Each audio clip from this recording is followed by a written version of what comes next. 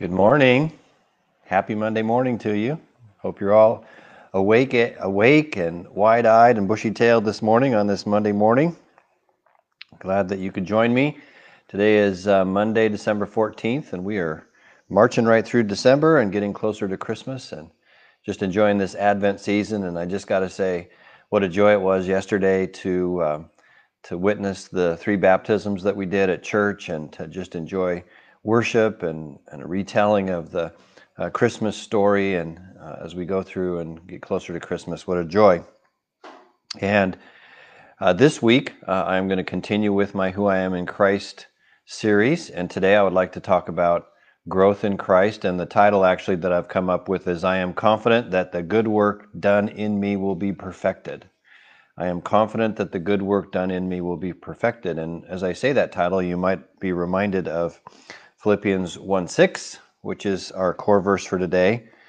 Philippians 1:6 says this, being confident of this, that he who began a good work in you will carry it on to completion until the day of Christ Jesus.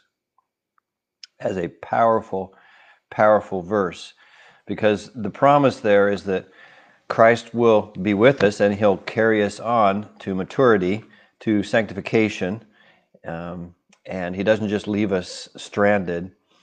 Those who got baptized, this is really the beginning of a journey with Christ, right? So they were justified in their faith and they showed that faith through their baptism, and now they're beginning the journey of sanctification in which God will continue to grow them and increase them in their knowledge of who Christ is and how to live. And so that's a wonderful promise. I can remember when I first started working at UPS in 1987, I had a 2-week training period. And they said, if you pass your 2-week training period, then we'll hire you. And so I went in, I started going in every morning at 4 a.m. That's when the shift started, and being trained. And at the end of that 2-week period, I thought, okay, I've been working really hard and surely they're going to hire me.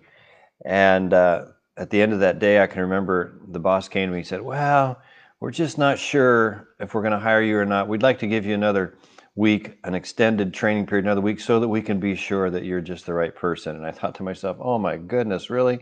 I worked so hard. If I can't do this, who can? Well, I didn't realize it was a ploy, that they do that with everybody, that they extend the training period virtually with everybody, try to get some more hard work and some more effort out of them during that probationary period. And yeah, I did end up getting hired, of course, and then I realized later on they did that with everybody. But you know, that attitude of, you know, we're going to cut you loose if you don't make the mark. That is not the attitude we get with God.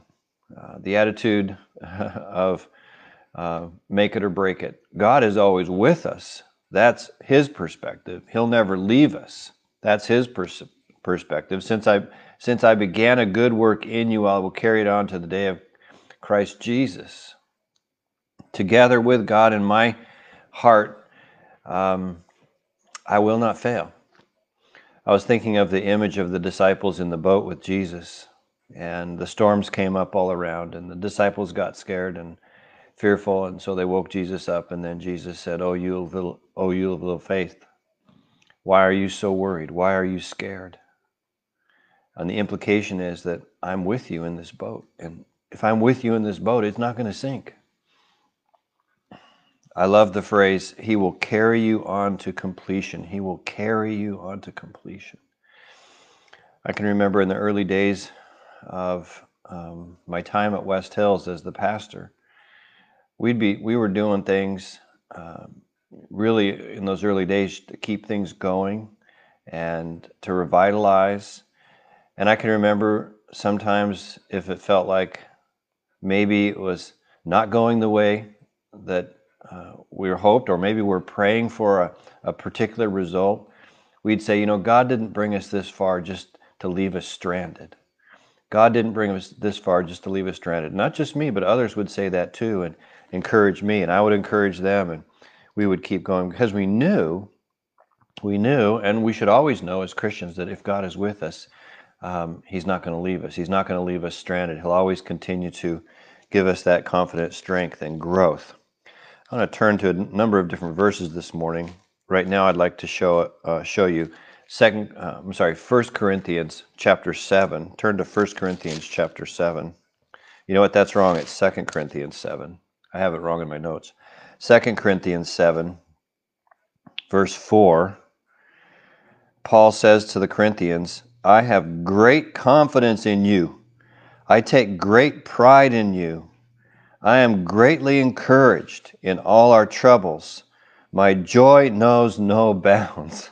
Those are really, really wonderfully affirming words. And I think to myself, really? He's saying this to the Corinthians? The Corinthians were just full of conflict and problems and criticism, as I've mentioned before, of Paul's ministry. In fact, that's why 2 Corinthians was written, as a defense of his ministry. And so here, he's just being really positive with them, even in the midst of that.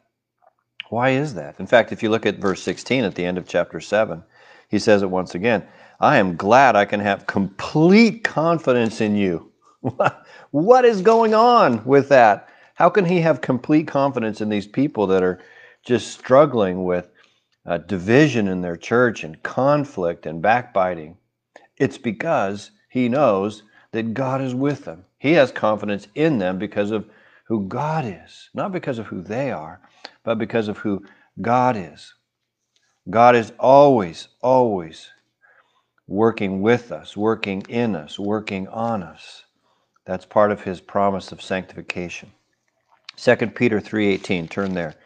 2 Peter 3:18, the great Bible verse on growing in Christ. 2 Peter 3:18 says this, but grow in the grace and knowledge of our Lord and Savior Jesus Christ. To him be glory both now and forever. Amen. But grow. And how do we do that? It says, in the grace and knowledge of our Lord and Savior Jesus Christ. It's not something that we just manufacture. We don't just grow because we want to grow. We grow because we are in his grace. And because we are increasing in knowledge of our Lord and Savior Jesus Christ. Recall yesterday when I preached, I was preaching the simple Christmas story. But I said, listen, if we look deeply at this, if we consider carefully what we learn from this story, it will propel us on. It will push us on in our growth. And so I went through various aspects of the Christmas story again. We rehearsed it again, and we looked at the depth of the meaning. And it's that kind of understanding of God's Word that will carry us on, that will grow us more. And here we're seeing grow in the grace and knowledge of our Lord and Savior Jesus Christ. I love this one too, 2 Corinthians 3:18. Turn back to 2 Corinthians again, this time 3:18, and we'll take a look at that verse. It says this, and we who with unveiled faces all reflect the Lord's glory, are being transformed into his likeness with ever increasing glory, which comes from the Lord, who is the Spirit. Ever increasing glory. That is ever increasing maturity and reflection of who God is. Yes, God has brought me this far to this point in my life, but there's a whole bunch more growing that I have yet to do. It will be ever increasing. The King James here says from glory to glory, and I like to think it's from justification to sanctification. That is, when I'm justified, man, I got life forever, eternal life in Jesus Christ, and I have so much, but there's so much more to get in sanctification because God is perfecting me, He's maturing me, He's growing me as His child. I'm always growing. I never stop. And we grow in His Word. That's the means of His grace is His Word. So I have 3 Bible passages on growing in His Word. The first one is 1 Peter 2:2. 1 Peter 2:2. I love this one.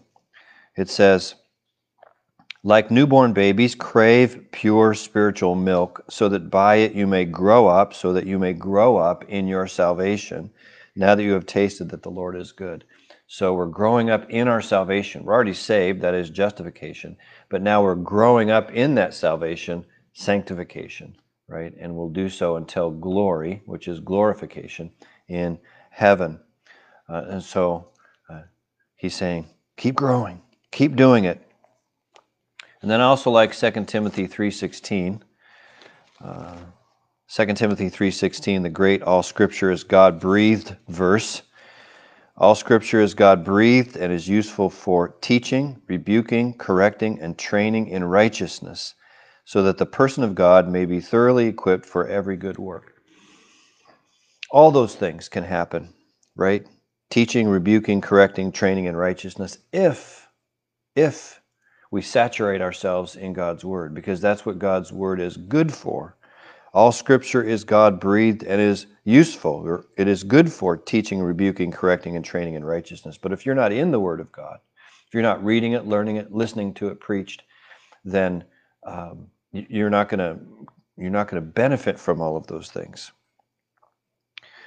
And so we stay thoroughly and saturated by the Word of God. And this reminds me of Psalm 1. Psalm chapter 1.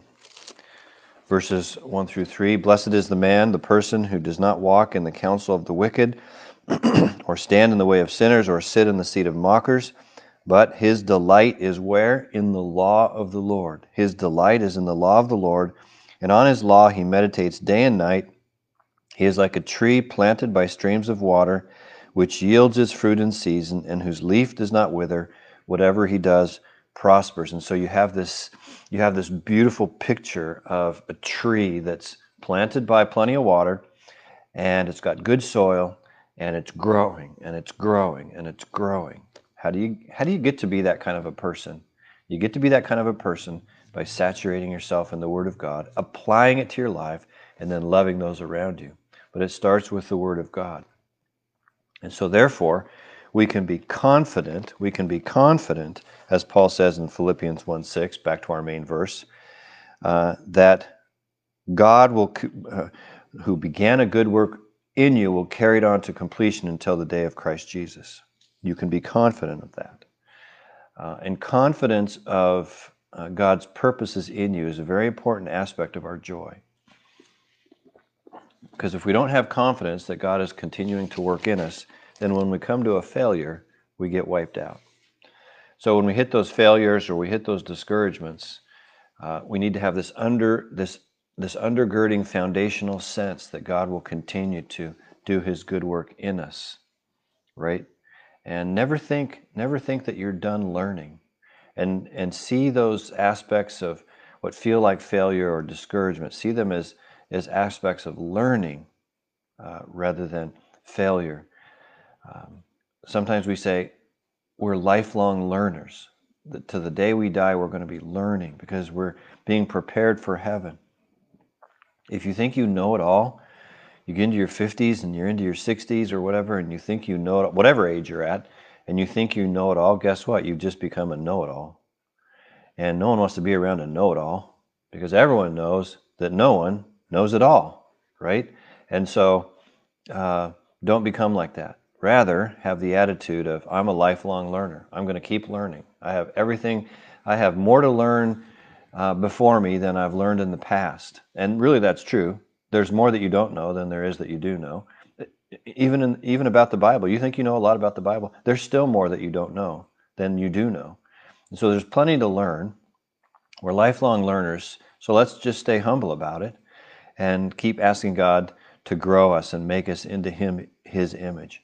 And if we trust that, He's doing that, like Philippians 1:6 says, then we're going to have deep and lasting joy because we know that God is not finished with us yet. Be patient. God isn't finished with me yet, right? You've seen that saying maybe on a t-shirt or on a bumper sticker. I have a question for you then. I should have asked it in the beginning, so you could have been commenting on. But the question is this: what is something in your spiritual life that you see growth in? What is one area that you're actually seeing some growth? And it's not necessarily prideful to call it out, to say what it is. Maybe you're seeing growth in your understanding of some of the books of the Bible. Maybe you're seeing growth in your ability to love others or be patient with others. Maybe it's the fruit of the Spirit, one of the fruits of the Spirit. What is it? Put a comment in the section today of something that God is growing you in. One of the things that I've gone through recently is just realizing that I don't have to depend on my feelings, that my feelings are not what drive me. They shouldn't give me my joy, that my joy comes from God and the assurance of His Word. And that's one thing I'm growing in continuously. And I appreciate my emotions, and I appreciate the joy that my emotions bring, but so often my emotions are deceitful, and my heart is deceitful. And I need to remember that, and that God is the one who gives me the strength and the fortitude that I have each and every day. What is it that you're growing in and that God is continually working with you on right now in your life? And maybe make a comment there before you sign off today, and just bless others with that transparent comment of growth, because God is growing all of us. We're lifelong learners, and we can be confident that God is with us each and every day. Dear Heavenly Father, I thank you for this amazing verse in Philippians 1:6. We thank you, God, that we can be confident and that you'll continue to grow us even until the day of Christ Jesus, and you'll complete us, you'll perfect us. Dear Heavenly Father, give us the grace of understanding, the grace of patience in remembering this, that you're continuing to work on us all the time. God, we love you. We thank you that we are in Christ and that we are learning what it means to be in Christ and who we are in Christ. And part of who we are in Christ is knowing and being confident that you're growing us each and every day. God, I just thank you for this Advent Christmas season as we look forward to the coming of the baby Jesus in the manger. Lord, and I also thank you for the joy that it brings. In Jesus' name I pray. Amen. Amen. I love all of you. Have a great day, and I look forward to seeing you each morning this week. I'll see you tomorrow morning. Talk to you later. Bye-bye.